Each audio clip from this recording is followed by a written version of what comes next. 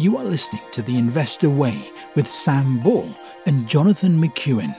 If you enjoy the show, please subscribe and follow us on Twitter at TIW Tweets.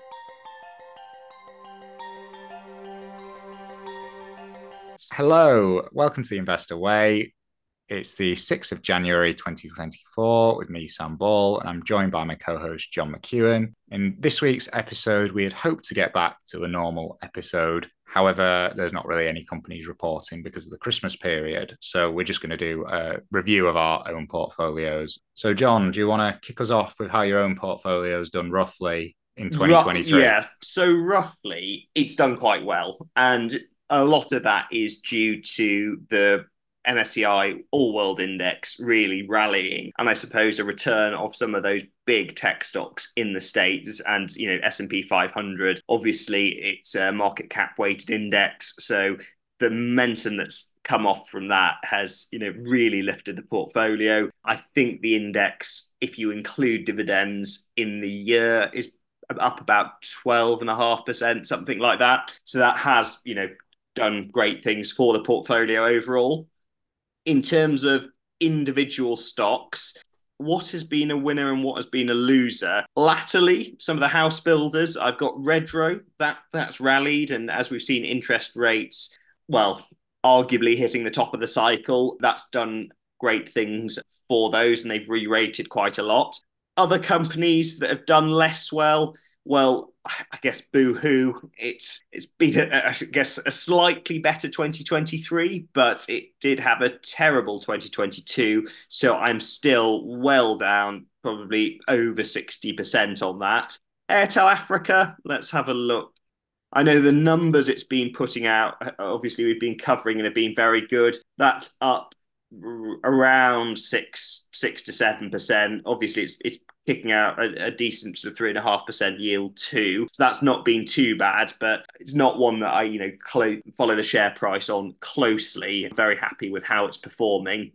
Diageo, a company that I think is incredibly high quality, that hasn't had such a good year. We've had mixed results recently, and we did talk about in the fancy portfolio topping it up. I've reinvested the dividends, but I haven't placed a new allocation to it in my own portfolio, something that I probably would consider doing. Other stocks, so I always had a bank in my portfolio for nearly 10 years. Originally, it started with Lloyd's and then it moved to NatWest.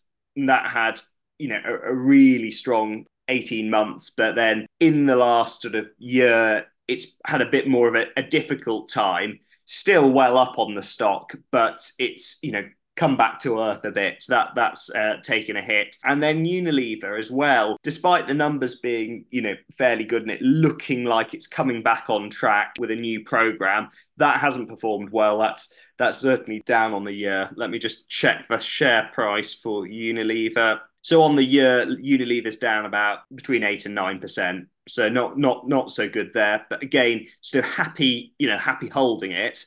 Other stocks, I've got a decent allocation to Kraft Heinz. Again, that's had a disappointing year in terms of its share price is down between 10 and 11%.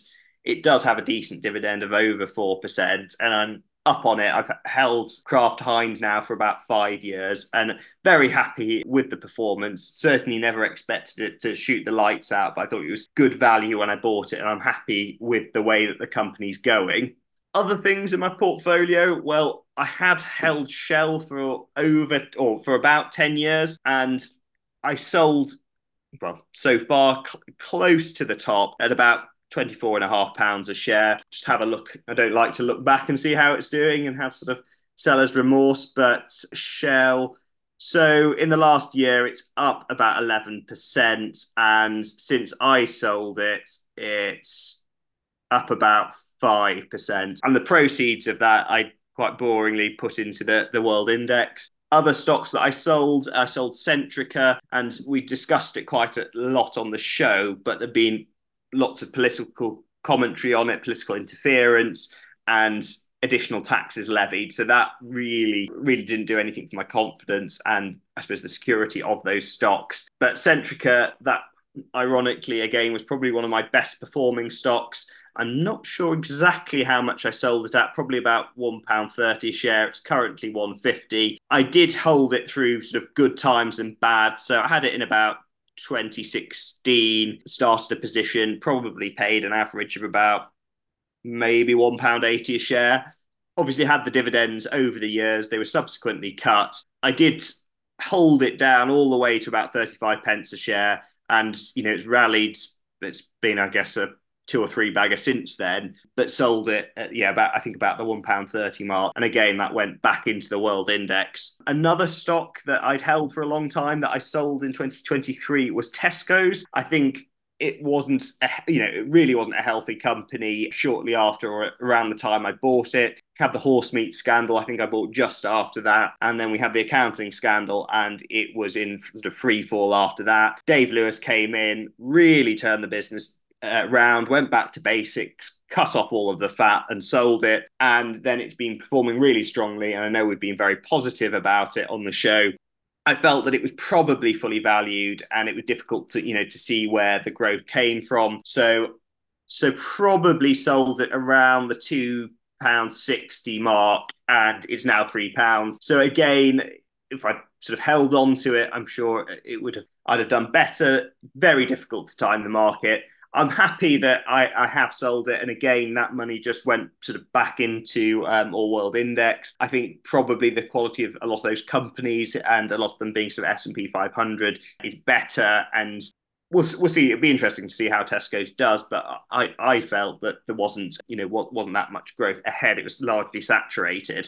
On a similar note, Reckitt, that was another consumer goods company that I held. I did sell that again around April 2023. I thought that I'd held it for probably about 6 years and it had always been in turnaround mode. It had been promised a lot. It had never really delivered. And since I bought it 6 years ago, let's just have a quick look at the share price. It was probably, if you take dividends into account, I'd probably sort of wash my face broadly flat on it. Share price probably down maybe between 5 and 10%. So again, I thought that was time for that to go. And again, money went back into All World Index, which has performed well. So overall, where that money went, it wasn't just sitting in the trading account earning nothing. It was all reinvested. The other thing that's been going on with my portfolio is, have I been investing as aggressively over the last year? Probably not. Of course, I've been reinvesting all of the dividends and making ISA contributions, lifetime ISA contributions, which have gone into stock. Perhaps holding a little bit more in cash. And, as the interest rates have gone up, I've actually added quite a lot of gilts to my portfolio. I think gilts were always something that in the old investment books, kind of Buffett style, you would read about and they'd say, perhaps it's your age, is the percentage of allocation to stocks or to bonds. And then, it becoming de-risked, I guess, as you get older and having a larger allocation to bonds. But it's not something that I'd really understood because they'd always, talk about whether it's US treasuries or in the UK, we might have gilts. I never really got that because I thought, well, the return on them is sort of pitiful. Like, why would I do that? Why would I have these sort of short dated gilts? But it's made a lot more sense recently. And all of those books would have been written, or most of those books would have been written pre-2008, before we went into the sort of ultra low interest rate environment. And I think since those interest rates have come up so much, and maybe to kind of historically normal levels, but over 5%, I looked at these gilts and I thought, wow, actually I could buy a UK treasury, a UK gilt, and when I bought them, because I bought a decent allocation in the summer, I could get ones that from July last year, which would be maturing at the beginning of, or the end of January 2025. So about 18 months from when I bought them. And I'd be getting a return of around 7%. And of course, we're not giving any tax advice, but the fact that in the UK, there is no capital gains tax on UK gilts, that was quite attractive. And it was never something, when I've been an adult, that I've been able to remember getting a 7% risk-free return over 18 months. So I had a larger allocation to gilts, and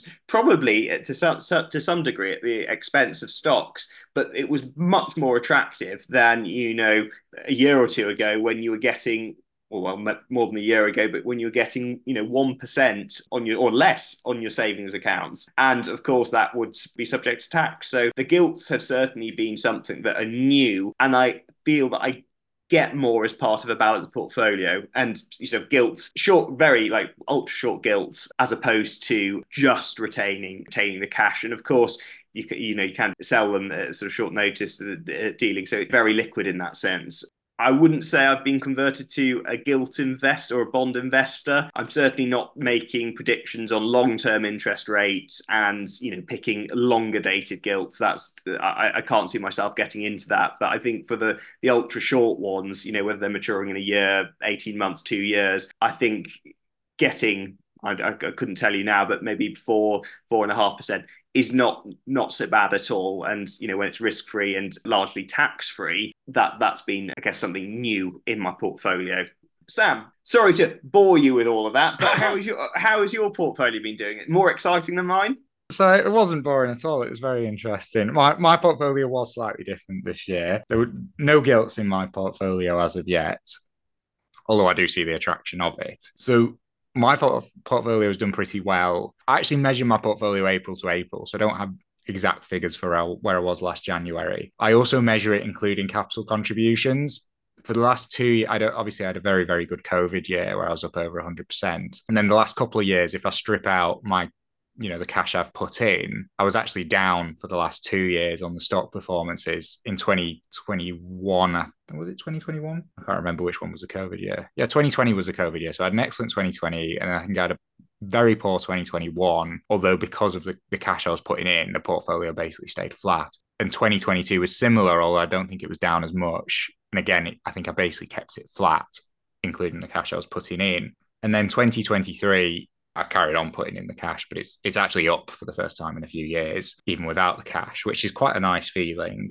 Part of that was just the way I invested. I was quite heavy on a lot of the work from home stocks, and a lot of the real COVID stocks that did well. Fortunately, I got into most of those before the big COVID run up anyway. But what happened with a lot of them was I rode them all the way up and then rode them all the way back down. And in a lot of cases, I was adding to them on the way down, which I think will work out quite well in the long term. But there's some stuff, for example, with Etsy, which is one of my biggest positions. I originally started buying Etsy at about $50 a share, maybe 4 years ago. Might be more, might be like 5 years ago now. But it was about $50 a share, and it went all the way up to, I think it was about over $300 a share.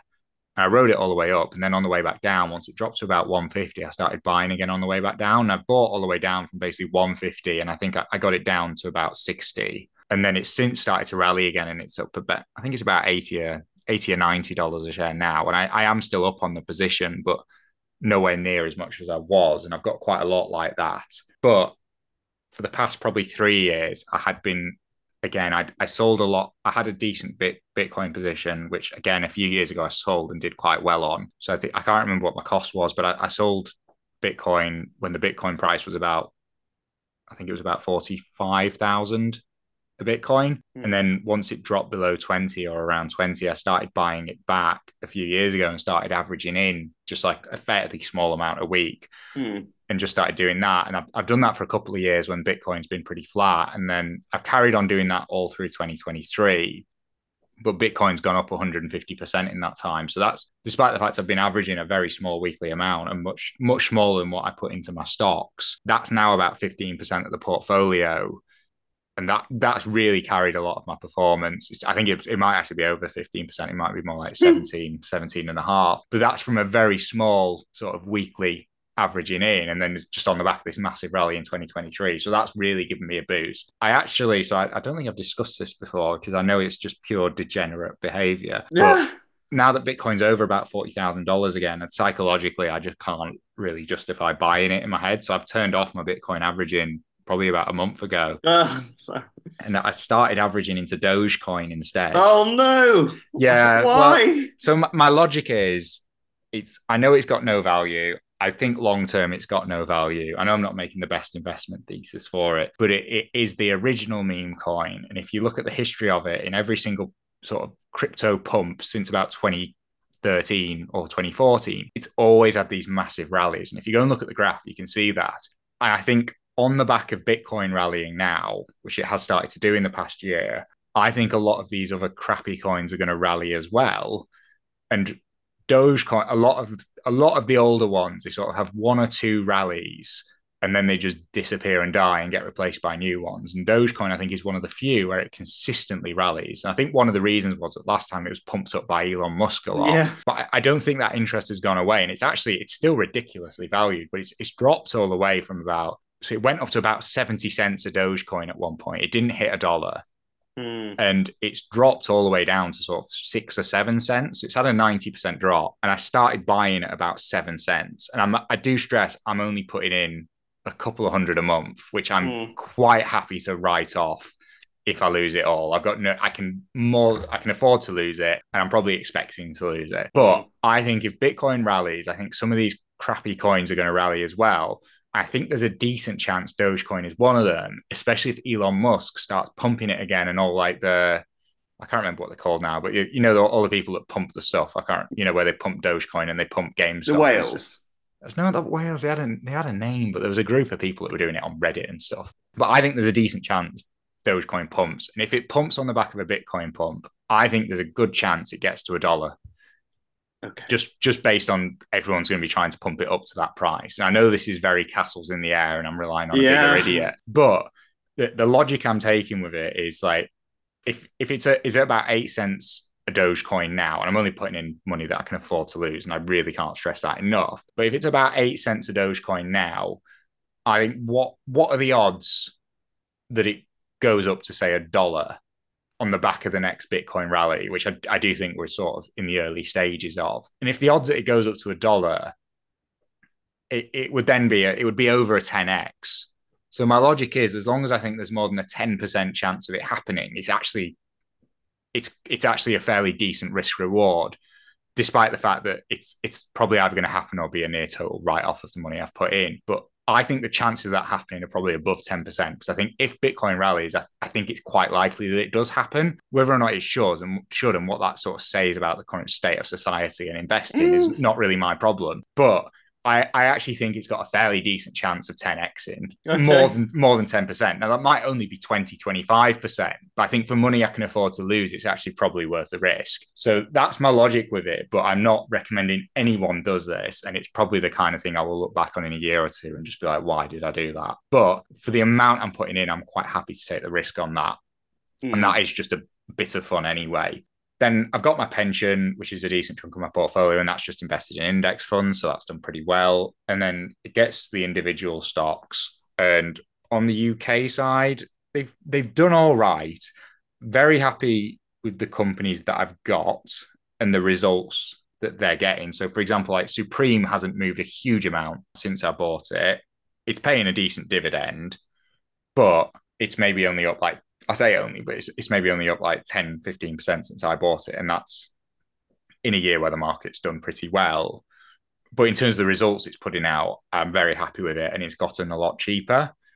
Airtel Africa is another one you mentioned where it's only up 7%, but the results have been very, very good. And again, I'm very, very happy with it. So a lot of my UK stocks haven't actually moved up loads. A couple of them have. I think Games Workshop's done very well. I'll just go into the portfolio and see which ones are actually performing best. But I think Games Workshop has had a good year, and I've done pretty well on that. That probably is actually the main one in the UK one. And then a lot of other ones are pretty flat, like Gamma's quite flat. Boohoo's had a roller coaster. I didn't realize it got to 60p less than a year ago. It actually rallied from about 40p to 60.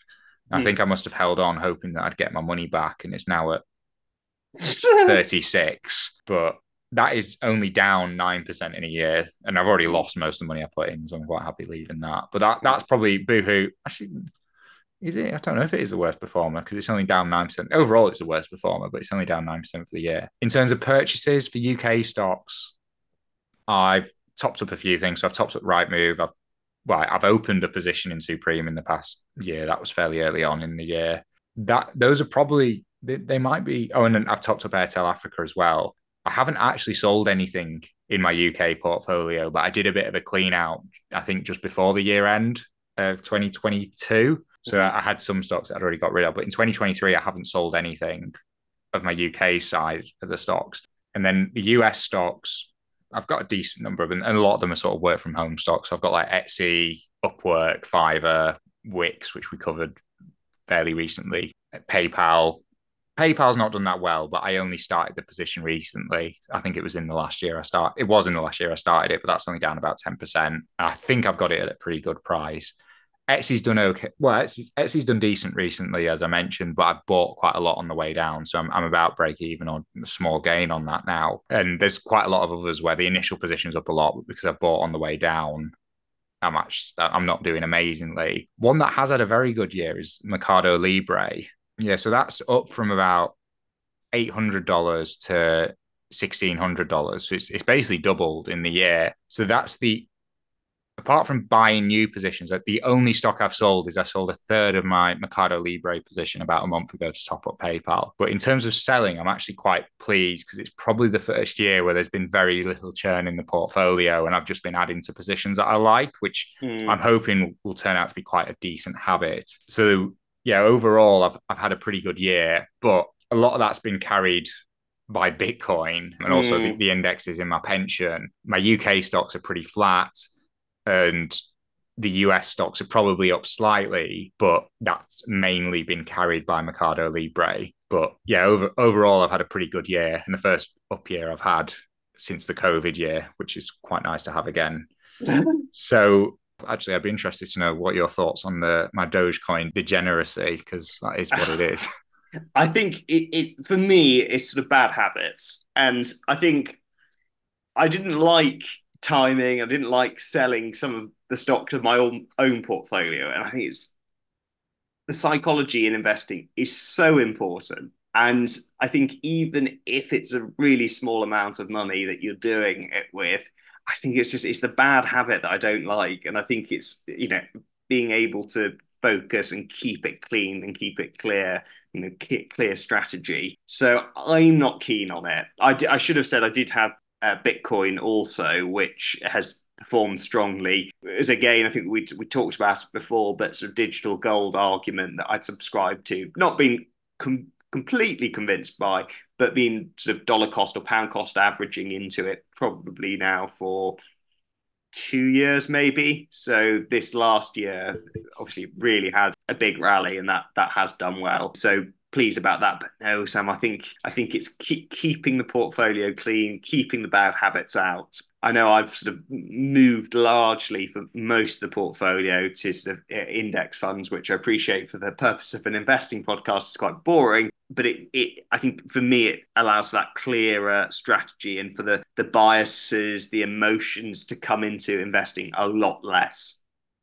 I completely agree with you, but I just can't help myself. It is a habit I've struggled to kick. So I've talked about it before on the podcast, but I originally started buying Bitcoin in like 2016, 2017. And then I traded all my Bitcoin just before the big alt rally in 2017 into these crappy altcoins. And I didn't have loads of money at the time, and it wasn't a massive chunk of my portfolio. But I put about 2.5 grand in, and within like 3-4 months, I'd ridden it up all the way to 25 grand, and I'd done literally nothing.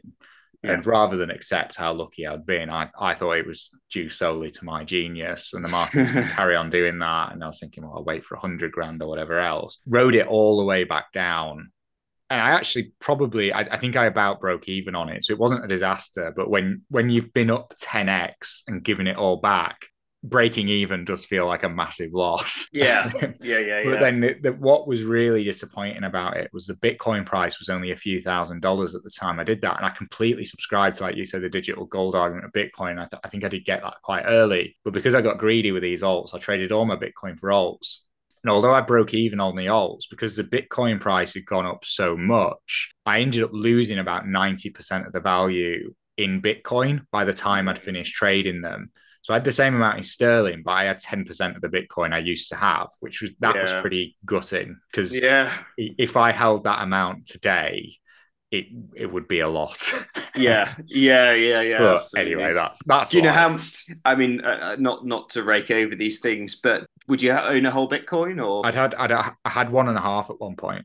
Oh, Yeah, okay, so it's pretty gutting. And okay, the thing is as well, like, I know lots of people are in that position and they probably would have yeah, sold at some point. But I think psychologically, I think because I did subscribe to the Bitcoin argument, I think I would have, and I have averaged in for years of it. I think if I'd held on the Bitcoin and hadn't bought the alt, I don't think I'd have sold the Bitcoin on the way up. yeah, I think I would have genuinely held it all the way, because the only reason I got rid of the alts is because I just realized that I should have just held Bitcoin originally, and I was better off cutting my losses and getting 10%. Because if I'd kept the alts now, where I got 10% of the amount, I broke even on sterling and got about 10% of the amount back I had in Bitcoin. It might be sort of 5% instead if I'd carried on with it, because they haven't. I don't think they've done well since. yeah. And So it comes back to that sort of early interview on the show with Flosser, and Flosser has some incredible. Well, he's obviously picked his stocks very well, but he's had huge conviction in some of those stocks that he's picked, and Tesla being one example. But he hasn't been trying to make a quick buck on them. He's had the conviction and he's held it. And you're sort of talking about almost the conviction that you have in the investment case for Bitcoin, which would have allowed you to continue to hold it, which you didn't retain in the altcoins and you don't have in Dogecoin. So at what point do you sell it? You sort of try and time the market. It becomes, I think, really, really difficult. And, again, with the indexes, I suppose you can have the argument that you sort of believe in capitalism and therefore you're going to own the world, as this sort of Andrew Craig book put it, and therefore you're going to do that in a low cost way. You're going to own a global tracker. I appreciate there are arguments about that, and it's market, it's weighted by market cap, and you're having a huge, US exposure, but nonetheless, that's the conviction that you have, and it's much easier to hold that through difficult times and then through the good times, and you're not tempted to sort of be trading in and out of positions. Well, that's the thing, because like with the Bitcoin, I did have that conviction. If it wasn't for the alts, I think I would have held it. Whereas an example I would use is obviously like, back in 2016, I think we both bought Solar City shares. Yeah, I think it was Solar City it it was called. was. But on the back of basically there was the merger with Tesla that we were expecting to go through, and it was a quick 15% gain. And you got paid in Tesla shares, and you got 15%. Basically, the Tesla shares were worth about 15% more than Solar City. So within about a week or two, I think we banked. Did you hold it all the way to No, the? I didn't hold it. So I think I made about 5% on it, but I didn't hold it all the way through. And again, it was conviction. And I thought, well, I don't even like Tesla as a stock, so I don't want to be left with Tesla shares after it anyway, even if they're sort of sold quickly. So I left that early. Okay, so I held it for the full week or two or whatever it was. So I banked the 15%, and then I immediately sold the Tesla shares. And if I'd held those Tesla shares Oh yeah. again, I don't know how well Tesla's done since 2016. I don't want to look because it Should I? makes me sick. It Go does on, it. So, tell me. no, well, because I know how much I put in. So let me just have a look.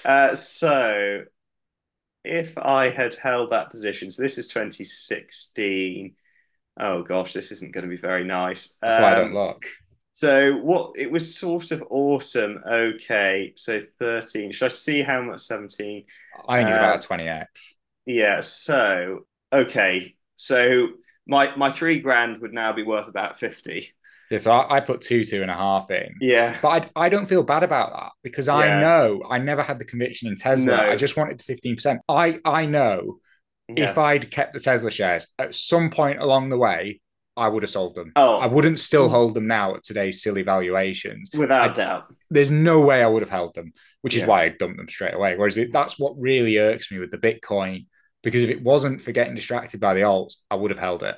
yeah. No, I So that one bothers me a lot more. But anyway, there's over 100 grand I could have had in my bank account if I just kept.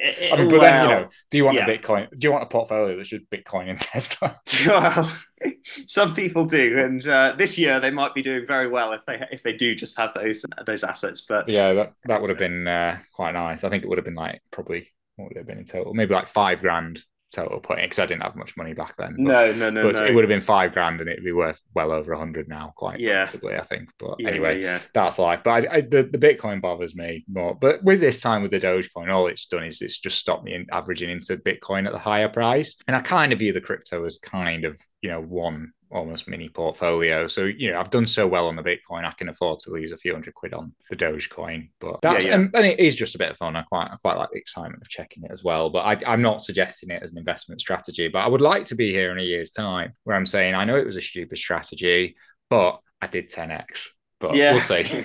So how will you, like, what would make you sell with a Dogecoin? Like, do you have a figure in mind, or? So I think if you get a big rally where they all start rallying, which you do seem to do every 3 or 4 years, I think it's linked, or a lot of stuff I've read about Bitcoin, I think it's linked to the halving cycle. So for anyone who's not familiar, Bitcoin, it's because it's decentralized, I'm massively oversimplifying it, but it rewards the people who are basically the miners who are running the network. And it releases a new batch of Bitcoin every 10 minutes to one of the miners. And that batch of Bitcoin every 4 years, the amount they get halves. So I think originally it's every 210,000 blocks, which works out to about every 4 years, but it varies slightly depending on how quickly the blocks are created. But originally it was 50, and then after 4 years it drops to 25, and then it drops again. I think we're at 6.25 now, and it's halving again, and it should be sometime, I think, in late 2024. And if you look at Bitcoin's rallies, that typically it starts to rally probably about 18 months before the next halving. And that is what has happened, because in the last year, it started to rally again. And then it usually kind of continues to rally for sort of 6-12 months after, and then it drops down until the next one. Or maybe 6 months after, and then it's sort of down. Usually, historically, it's been down for like then 2 or 3 years. And if you look at the Bitcoin chart and then plot the halvings, it does seem to be following that pattern, which makes some sense, because as there's less and less Bitcoin being released into the wild, you've got a dwindling increase in supply, which you can see how that has some effect on the price. Especially, because and then obviously I know as time's going on, more people are becoming interested in Bitcoin, and there's only so many Bitcoins to go around. So I think that's what started to happen in the past 12 months. And what usually happens is, on the back of Bitcoin doing well, all these crappy altcoins start to do well as well for maybe a 6-12 month window. And then they just drop off the face of the earth, and they drop 95%. And some of them come back, but most don't. And then the next Bitcoin halving cycle, you've got this new generation of crappy alts that just have these, 2,000% gains for 6 months and then fall off the face of the earth. But like I say, Dogecoin is one of the few that has done that consistently for a good few of these cycles now. So my logic is, once we get to the halving, I think if it's not happened within a few months of the halving, it's probably not going to happen. So that would probably be in terms of timeline, the latest I would sell. But I think obviously how high it can go is just complete speculation. But my logic is it got to, if you look at the chart, it's reached a higher and higher peak each time, and then had this 95% drop. And the last time it reached 70 cents, and everyone was saying, well, will it get to $1? And which is part of my logic. I think this next time it'll get to $1. So again, I think my logic is maybe sell at like 90 cents or something like that, because everyone's going to be trying to push it to $1. Whereas if you wait for $1, as soon as it hits it, it might just immediately crash, because of like the psychology of everyone that was trying to get it to that threshold, even though there's no actual reason for it. But I think you'll have a lot of people pushing it to $1. So that's my logic with it. Okay. So there is some logic. Okay, fine. Right. Shall we move on to our watch lists then? Yeah. So which stock would you say you have been? So this is excluding new purchases, but which stock have you been closest to buying and not bought? And then what are the other stocks that you like on the watch list as well? I think closest to buying is probably something like Etsy. I think it's been, for the type of company that it has been fairly priced over the last year. And I've come close, but haven't actually done it. We've covered the stock quite a lot, and to a degree, there's a bit of anchoring in terms of the prices and, psychology getting in the way there. Other companies that I like a lot. LVMH, which we've covered quite a few times on the show, incredibly high quality. I mean, the brands that it has are some of the strongest in the world. Holding me back on that is valuation, although that has, pulled back a little bit more recently. And then other companies, in terms of thinking, even topping up, there's Diageo, which much closer to topping up now. I think I do have some cash that's accumulated from sort of dividends in the ISA. I've got Diageo in my ISA, so that may well be one that gets further allocation. And then Disney, I think, is in the midst of the turnaround. It's certainly, I wouldn't consider it to be expensive for the quality company that it is. So that again is something that I would consider.